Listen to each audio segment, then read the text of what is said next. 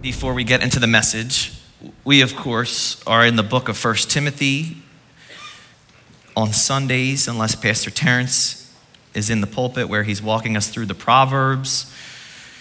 If you have your Bibles, you can turn there now.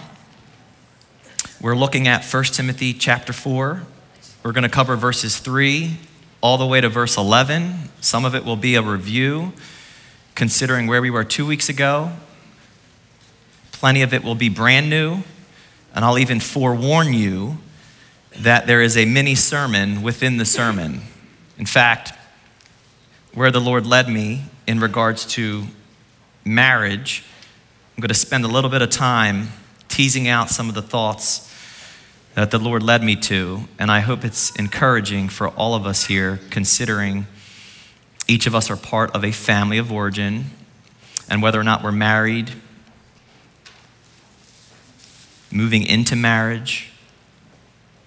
Perhaps you think that you're on your way out of a marriage. I pray the Lord's voice speaks to you personally and that we would all make application in our individual lives. I'll tell you another intimate thought I've had, and I say this with such sincerity. There might be some people in this room that aren't going to make it through 2024. What lies ahead in the spiritual realm, and you can see pictures of it in the physical realm. What's happening in our country, what's happening in our world. You cannot put that evil back in the box.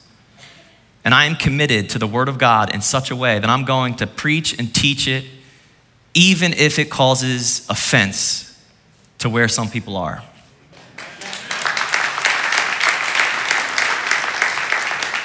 And I guess what I'm trying to say is as the world accelerates, you can expect your pastor is going to accelerate. And through 2024, I just have this impression that some people aren't going to be lasted. They're not going to last here. We're not in it for comfortable Christianity. We are in it for the Great Commission, which is discipleship. I saw a quote recently that was true. We either disciple the nations and the rulers, or the nations and the rulers will disciple us. So with that being said, probably no better way to start a message than watching Braveheart. How about that? Let's get to it. What are we going to do against their cavalry? That would be their soldiers on their horses. A cavalry of that size would mow down an army of our size. So we're gonna make spears. Spears as long as a man. Twice as long as a man. You've seen the movie. Here's the scene. They're all standing, holding the line. And here comes the cavalry. And William Wallace is commanding his soldiers, and he's saying, hold, hold. And you can imagine the panic that's setting in. The horses and the soldiers with their spears and their swords are coming quick. Hold. And at the last minute, now! And they all lift up these long spears and poles. And what I see in that physical battle scene is exactly what the church should be demonstrating in the spiritual realm. See, the Bible says when the enemy comes in like a flood, it is the Spirit of God that lifts up a standard against the enemy. And the standard is the truth. The standard is the gospel. The standard, or the sword of the Spirit, is the word of God. Imagine, can the enemy of darkness push back a church who is willing to hold the line of truth and hold up the word of life?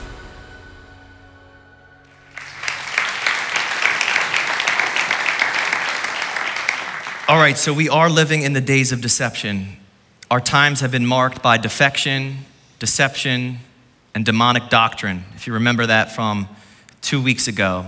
Yet in the midst of the spiritual battle, as the enemy comes in like a flood, the Spirit of the Lord lifts up a standard against the enemy. That standard is a banner. The Psalms say there's a banner of truth.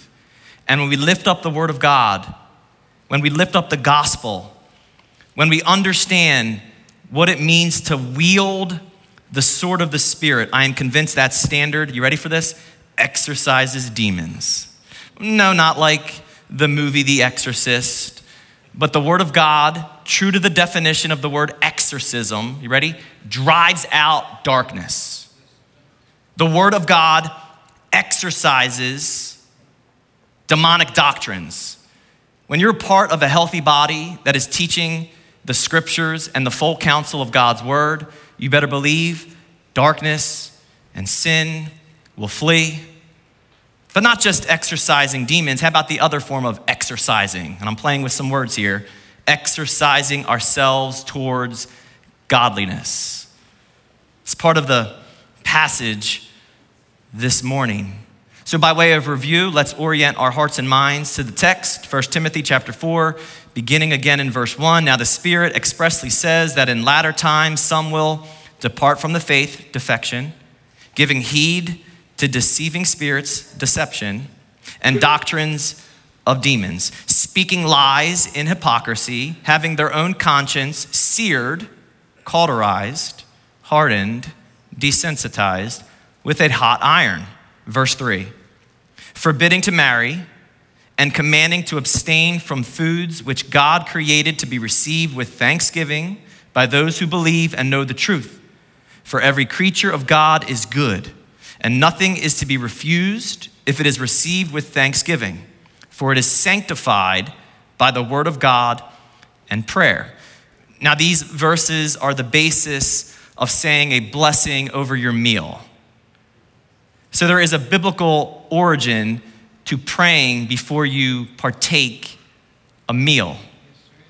You are thanking the Lord for the meal that you are about to eat. Verse 4 tells us every creature or creation has a sanction from God and is good, and nothing is to be refused if it is received with thanksgiving. And all my carnivores said amen. Amen. Right. Say it again. No offense to my herbivores. You see, at this time in the first century, you got to connect verse 3 with verse 2. What was one of the doctrines of demons? There was this prohibition on certain foods, and rightfully so. Remember, there is a Jewish root, Judeo-Christian, as we say it. The Jewish faith, according to the Levitical law, had a prohibition on certain foods.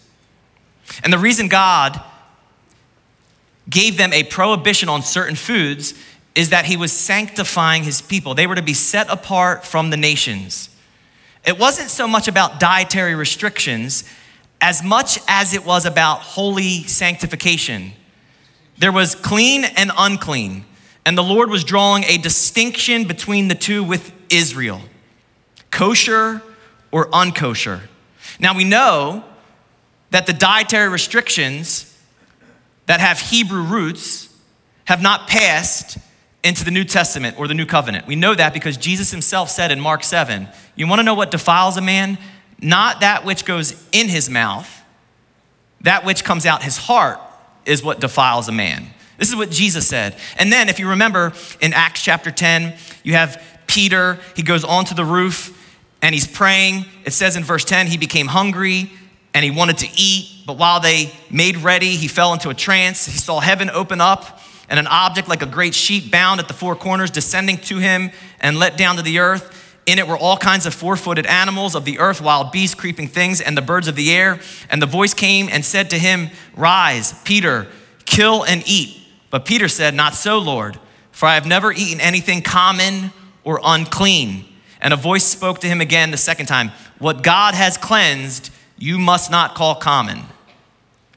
And in this, coupled with other scriptures from the New Testament, we see there is no prohibition on any forms of food. Now, there's reasons to have dietary restrictions. There's reasons to not eat certain foods for health reasons, but that's a right of conscience. According to Romans 14, we have to be mindful of everyone's right of conscience. The mature believer is actually the one who is able to forego on perhaps things they enjoy for the weaker believer who might be offended by the mature believer's liberty. Is that making sense? Homework assignment, read Romans 14 in its entirety on your own, and you will see how we're to conduct ourselves when it comes to the things that are gray areas in the faith. Judaism is a root influence here with the confusion around food. The pagan world also contributed to the confusion around food. The pagan world would use meats and sacrifices to idols. So when it came into the Christian realm, people were like, well, we can't eat those meats that were sacrificed to idols. And here, what Timothy is being told by Paul is that don't allow the external become a doctrine, which is demonic when it's legalism or can lead to liberalism, or in the case of the first century, you might not remember these terms, asceticism. Asceticism is severe self-discipline. Asceticism is a way or lifestyle of avoidance of all indulgence. In other words, what entered the church, this self-discipline in such a way that, you know what, I'm gonna discipline my flesh in such a way I can't experience any pleasures of life, including foods and even marriage. Asceticism and Gnosticism are cut from the same cloth. Gnosticism was one of the lies in the early church that had a dualistic approach to life. For example, they believed that the body or the physical realm or the material realm was inherently evil. And only the spirit mattered. Only the spirit was eternal. So what happens with that logic is that they would either have severe self-discipline in such a way as if that was holiness unto God, or they would do whatever they wanted with their body, justifying that, you know what, the body's evil and only the spirit matters. It basically was spiritual progressivism, progressing beyond the boundaries of the Bible. They thought that abstinence from the physical realm somehow made them more spiritual. That's what was happening here. Again, to each their own with dietary restrictions. I'm not talking about fasting. Fasting has spiritual implications, abstaining from food. Not saying anything about that. I am saying there's no spiritual reason in the Bible to abstain from certain foods. Did you know there's a movement called the Hebrew Roots Movement, and they're making their way back to Levitical law, and that is why they're forbidding any forms of food that were prohibited in the Old Testament, and really it's just going back to the Old Covenant. Now I know there's allergies, peanut allergies, and you have to be mindful of what you eat. Unlike the pastor who sat with an old congregant, at her table was a bowl of peanuts. He asked, may I indulge? She said, sure. By the end of the conversation, he realized he had eaten every peanut. He apologized on his way out. Forgive me, I didn't know I was that hungry. She said, it's okay. Ever since I lost my teeth, all I could do was suck the chocolate off them anyway.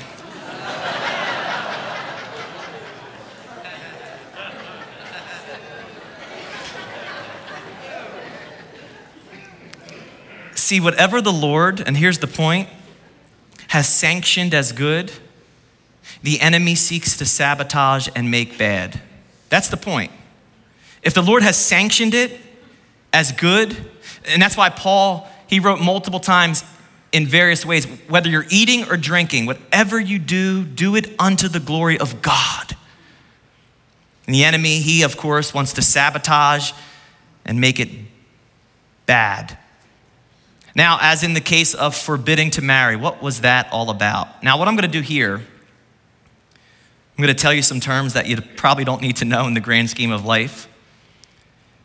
Here at Landmark, we believe in verse by verse, chapter by chapter, book by book, exposition of the scriptures. And here's why.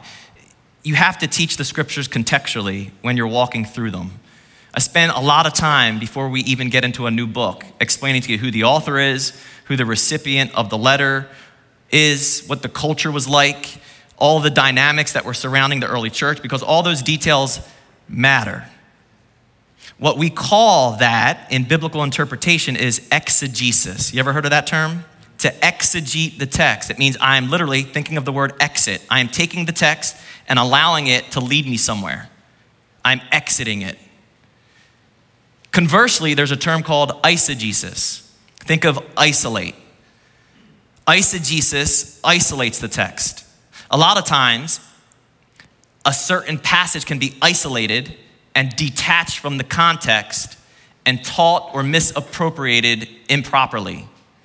Topical messages are often derived from eisegesis.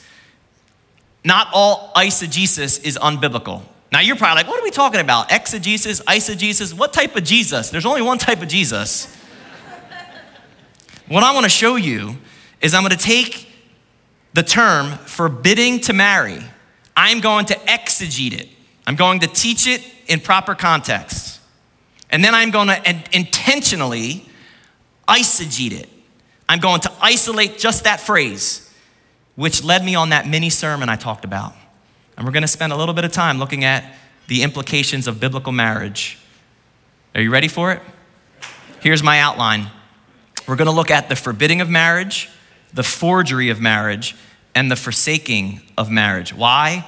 Because where marriage is not set apart, the family begins to fall apart. And if the family begins to fall apart, society begins to fall apart. And any nation where families and marriages begin to fall apart, soon that nation will eventually fall. History records that trajectory. This is why this message matters. Now, I need you to frame your mind with this basis before we move on. Marriage is a holy institution of God between one man and one woman. Genesis 2, Matthew 19. Since God designed it, God defines it. Amen. It's a holy institution. Let's move a little bit further along. Marriage is a healthy foundation for building a family and is the bedrock of society. Make no mistake. Psalm 127. Holy institution, healthy foundation. And finally, marriage is a humble reflection of God's covenant relationship with his people. Ephesians 5. There is no higher and more intimate relationship in all of the world than between a man and a woman, a husband and a wife. And that became the relationship by which God chose to reflect his covenant relationship with his people through the gospel. So we must tread seriously through the text. The forbidding of marriage. What was the demonic doctrine of forbidding marriage? In the first century, I talked about these terms: asceticism, Gnosticism.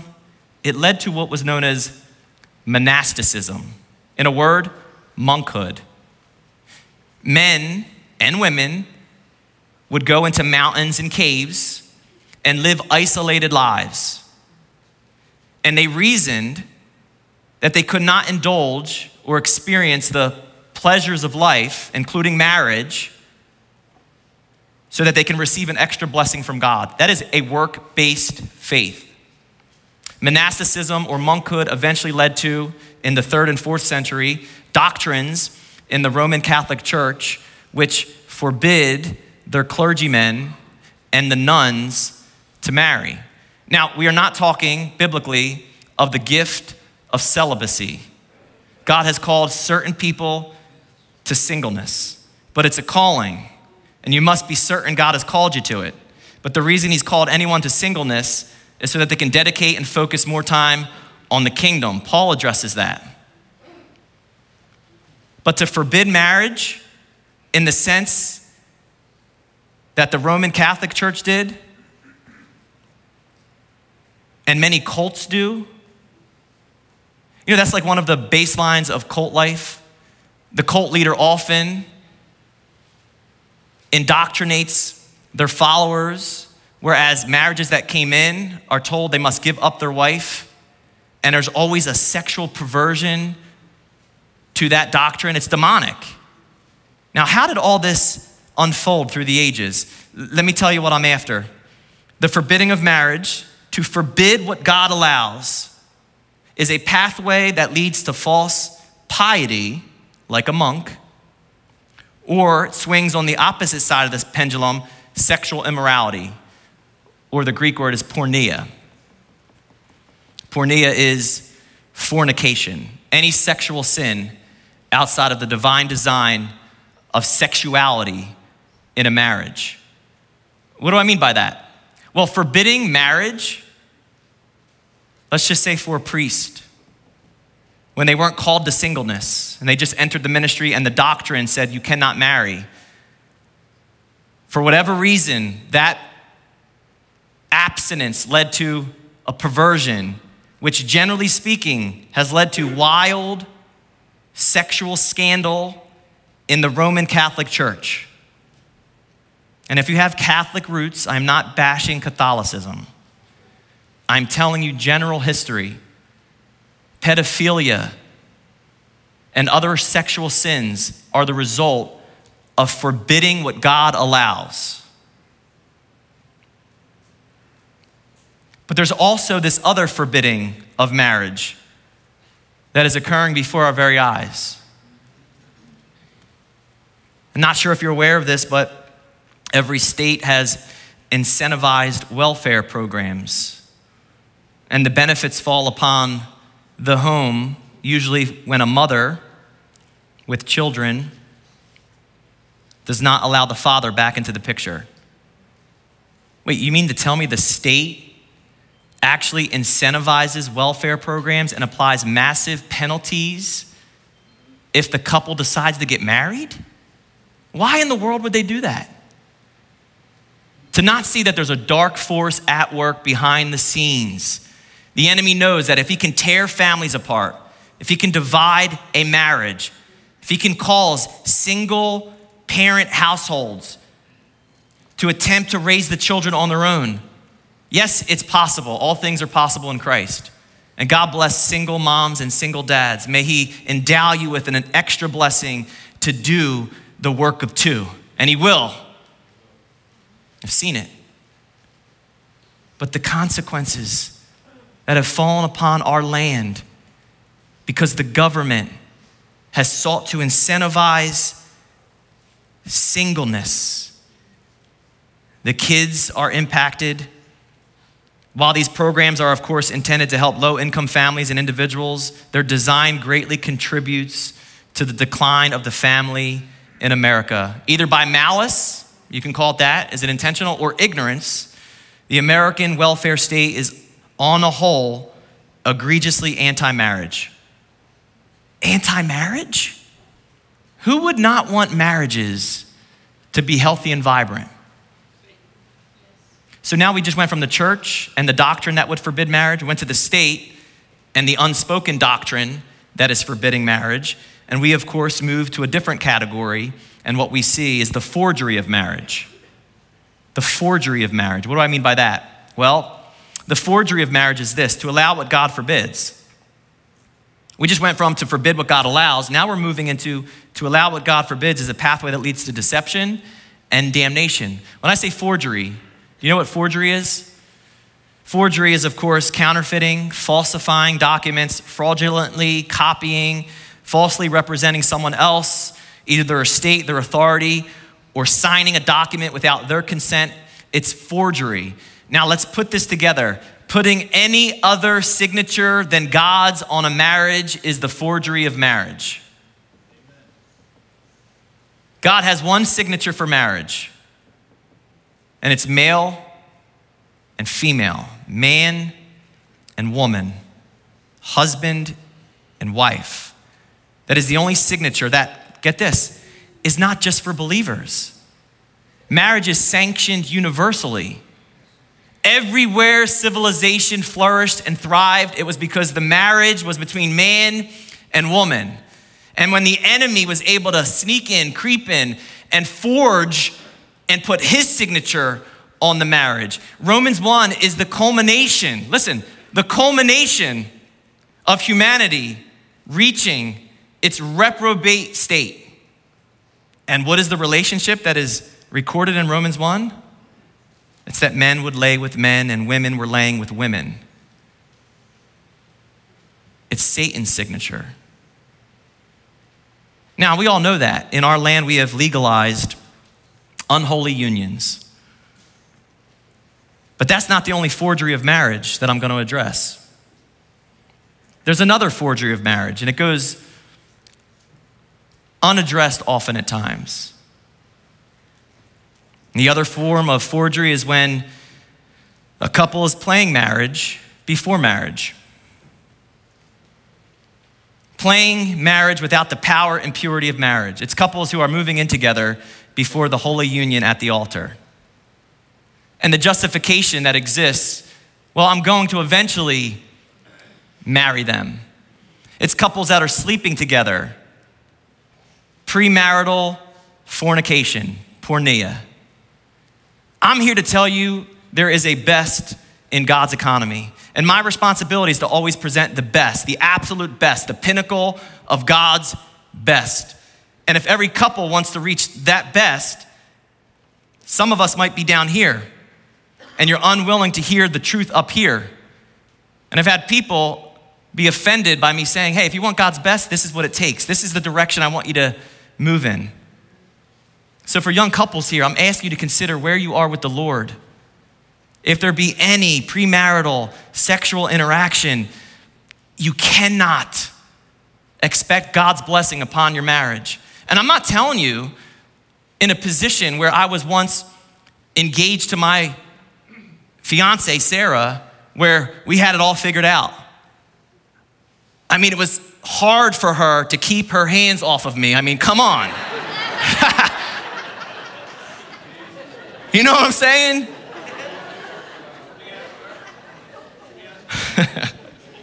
Don't ask her that. Yeah. But in all seriousness, to want God's best and not putting any other signature on the marriage, would each of us in this room, whether we're currently living with our significant other, our boyfriend, our girlfriend, our fiance, I would advise, and of course we at Landmark would love to sit with you and spiritually advise you on God's best and help you in making those decisions. There's an interesting dynamic that occurs. Before marriage, doesn't it seem as if whether it's flesh or there's an enemy driving the flesh, the enemy wants to get us together sexually before the marriage? And isn't it something the moment we get married, to married couples in here, it's as if that same force, that same flesh, that same enemy drives us away from our spouse. So before marriage, he's trying to get us together. After we're married, he's trying to drive us apart. See, we need the Word of God to help govern our relationships. We talked about the forbidding of marriage in context, exegete. I moved into an area where I isolated the text, talked about the forbidding of marriage from the state. We moved into the forgery of marriage and its two forms, putting any other signature than God's on a marriage. Each of us have to search our own hearts with where we are. And I want to land in a more important category, and it's the forsaking of marriage. And we are seeing there are several things that are happening simultaneously and through the decades. The first is the marriage rate, the rate of marriage, how many people are getting married, is on the decline. That's one stat. At the same time, children being born out of wedlock is on the rise at an astronomical rate. And like I said earlier, the state intervenes and gets involved, and they work overtime to keep those two people apart. And the children in that dynamic often suffer. Now we're going to look at the forsaking of marriage. And there's reasons why at the altar we pledge our vows. Yes, in human form, as broken people, we still pledge our vows. Your vows may have went something like this: I, blank, take you, blank, to be my blank, to have and to hold, for better or for worse, for richer or for poorer, in sickness or in health, to love and to cherish. What's the final part? Till death do us part. This is the language of covenant. When we marry, we are engaging a covenant. Now I want to tell you what's happening in many Christian marriages.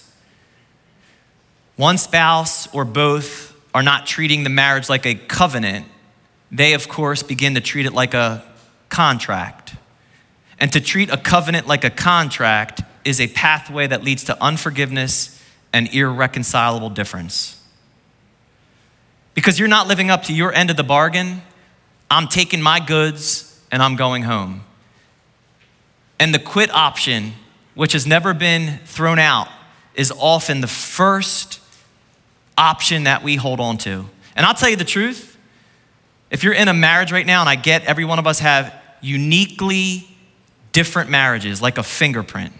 I'm up here giving you the generalization of what God's word says about marriage. I cannot properly exhaust every scenario of marriage in a message.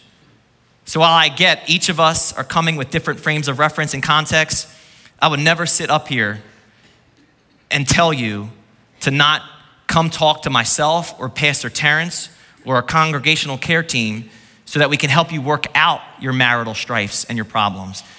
But if for a second you think that you won't be able to find online or somebody out there who will affirm you where you're at and give you every reason to forsake your marriage, I tell you the truth, brothers and sisters, you will find somebody who will tell you what you want to hear about your marriage.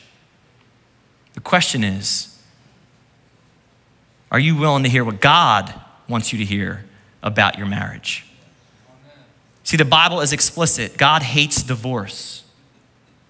And he doesn't hate those that got divorced. He hates the consequences of divorce. He hates what it does to the family and the children. He hates it, and it breaks his heart.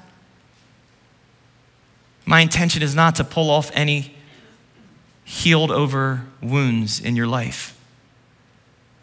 We know that there is no sin that Christ has not died for and forgiven us from. I'm thankful, personally, when my wife and I, in the first 3 or 4 years of our marriage, and the onus was on me as the man, we began to hit rocky places. And of course, I was able to justify in my mind that I was serving the Lord. She needs to understand that where I spend my time matters. And when I get home after a long days of work, I'm exhausted. Does she not see that I'm pouring out unto the people? And all of that was backwards. Ladies and gentlemen, your pastor is telling you, I got it wrong. And I came back from a Sunday service one day, and my wife, Sarah, was gone. And she had departed and went to Florida with her sister. And all of my ideas of ministry came crashing down. And you know what we're both thankful for? Right or wrong, however I conducted myself, right or wrong, however she conducted herself, that we had a family, a couple named Scott and Amy Reef who come to this church. And Amy was willing to tell Sarah the hard truth that she has no right to forsake her marriage, biblically speaking. And Scott told me the hard truth that I needed to hear. And if it weren't for their voices of truth speaking into our marriage, we would not be approaching our 10th year. I think it's 10. I better do my math. No, it is 10. 10 years with 2 precious gifts from the Lord. As you all know, Willow and Zeke.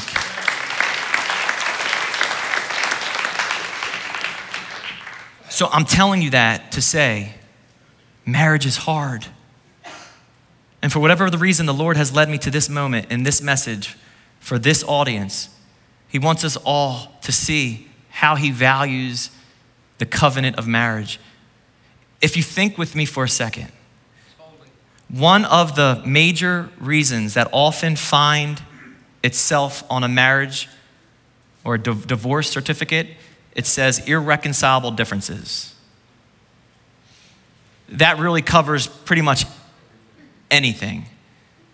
Now, the reason why the marriage relationship is so valuable to God is because he sees his covenant relationship with his people as unbreakable. And Christ calls himself the bridegroom. The church is his bride. Are we not thankful that what should have been irreconcilable differences? Did you know the only irreconcilable difference that actually makes sense is a holy God and sinful man? And sin is what separated us. If there was ever irreconcilable differences, yet the Lord Jesus Christ decided to extend himself in mercy and grace, reconciling us unto himself. Now here's the punchline. The greatest love story of all time involved reconciliation. And your testimony in your marriage, wherever it is right now, I'm telling you, with prayer and putting your faith in Jesus and opening up your life with vulnerability, God is able to do the impossible. I know some of you are thinking even right now, your marriage is in a position and it cannot be recovered. And I'm telling you that is a lie from the devil himself. And it's going to take work. And I can't put a timeline, but God's heart is reconciliation and restoration. They say, as Terrence taught years ago, that the moment a Navy SEAL makes up his mind that he's going to quit the program, the percentages of him walking to that bell, right, Pastor Terrence, and ringing it and quitting the program are higher than the Navy SEAL who makes up his mind, no matter what they put me through, no matter what I'm about to encounter, I am not exercising the quit option. And they throw the quit option away. And I'm thankful that my wife and I have made a commitment together post our marital strife that we threw away the quit option. Come what may, we're going to work this thing out. And that is why you need godly, biblical people in your life to hold you to account.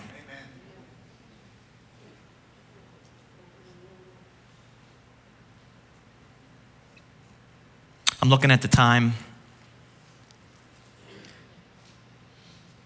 We're not going to get to verses 6 to 11, and that's okay. I have plenty more thoughts to share.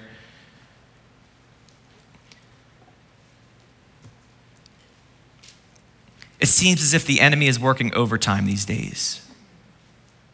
And he wants to completely destroy families and marriages. And if the enemy is working overtime to do that, then I'm inviting this fellowship to work overtime to salvage and save what the enemy is seeking to destroy. And I don't know what that looks like. Each of us in our own context, we must first assess where we are as individuals. We must then be honest and assess where we are as a marriage couple. We, of course, need to be honest and look at our families. We need to assess where they are to where the word of the Lord is. We need to then, as families in this room, I see couples asking you to find the time to enjoin your life to young couples and begin mentoring them and begin discipling them so that our family community here can be strengthened, because the enemy is not going to relent. He's not going to stop attacking our families. I think the men in this room need to go first. Can make a case that where their men are strong in the Lord, those communities will be strong in the Lord. And where men are willing to lead their families and their marriage as well, the Lord does a very unique work in the wife, in the children as well. I know this is a serious message.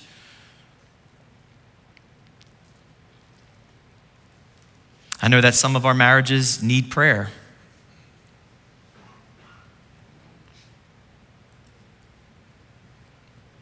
And perhaps that's what the Spirit has required of us in this moment, right? So I'm going to stop the sermon. I'm going to ask the community to join me as we begin to pray over some of the marriages and families in this fellowship. Whether that's somebody in your row and you want to turn and you want to lay your hands on them and you want to pray.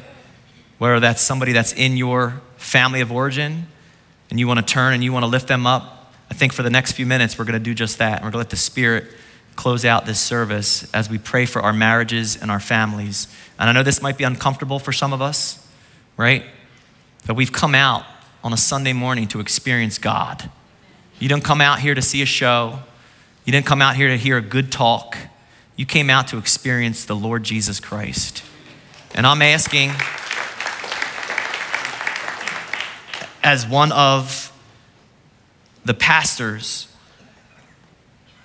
that we would begin to pray for each other, right? Just as we are called to pray for our country and our leaders, why don't we begin praying for our families and our marriages? If you need to lay hands on your spouse right now, something you've never done, and just lift them up, would you do that? If you need to repent from how you've been treating your spouse, I think the Lord would honor that most of all.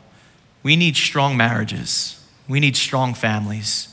There's repentance for your history. Make no mistake, no matter what you've done, no matter what you've been through, I'm here to tell you, you're looking at a pastor who was recklessly responsible for taking a life.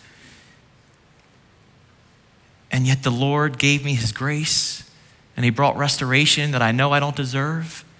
And I'm saying, I don't care where your family or marriage is right now. Our God is a God that restores. Would you believe that this morning? Let's pray.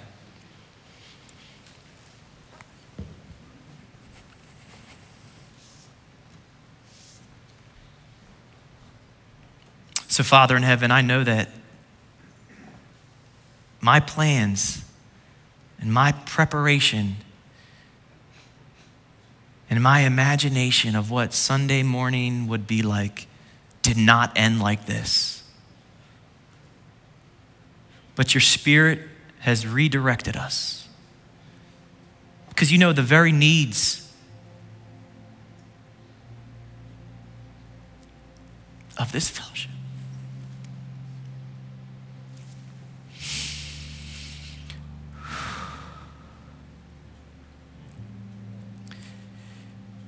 Father, forgive us. Forgive us.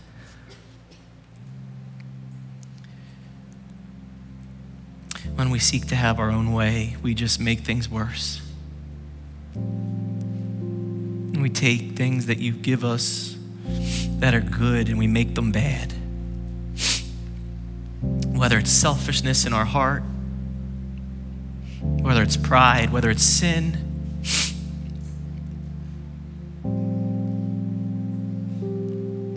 Holy Spirit, would you begin to first deal with us? Give us a renewed sense of your presence. Give us a new heart and a new mind. Cleanse us from our wicked ways, our disobedience, our attitudes that may be defiant. Forgive us for treating the covenant like a contract. To that end, Lord, I pray for marriages right now that are on the rocks, that are struggling. The one spouse is already checked out. They're on their way out. And in their mind, they have every reason to abandon. So I'm praying that your Holy Spirit and your word would overwhelm them.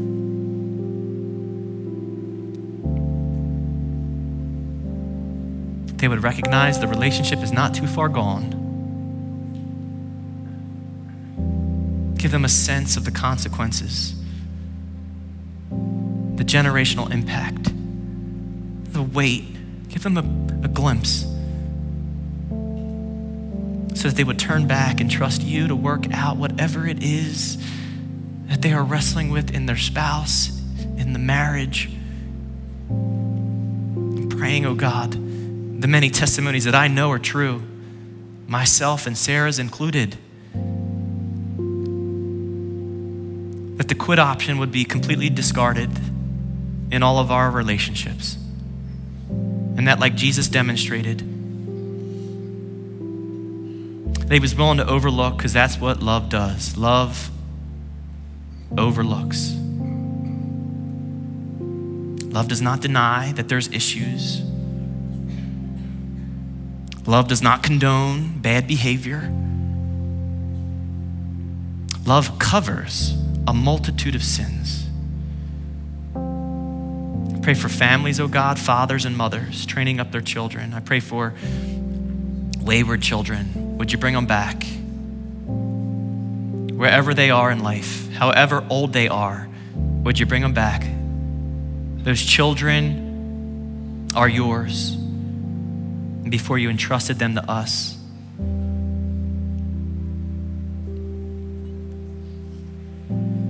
Forgive us of forging our own signatures upon our relationships. Would we get right in your sight? Would that be the pursuit of our heart? Would that be the godliness that we exercise? I'm praying for your protection upon this body, knowing the enemy wants to divide and sow discord in the midst of this community. I'm praying for the men,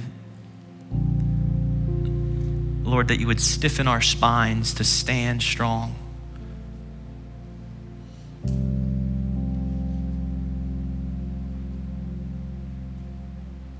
I pray that all of us would become more like Jesus.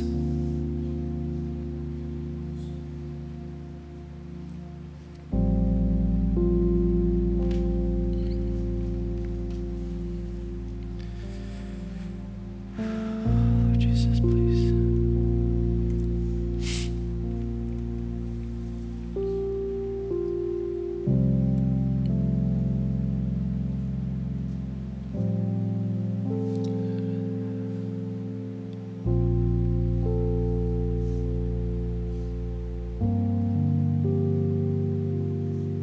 Pray for our new families, God, that are having children.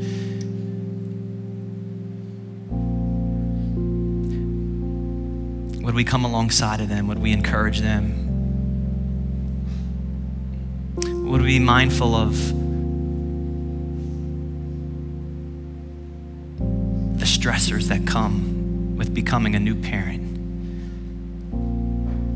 Would we truly love each other, as Jesus said? He said, the world will know you are mine as disciples by the way you love each other. By the way we love each other.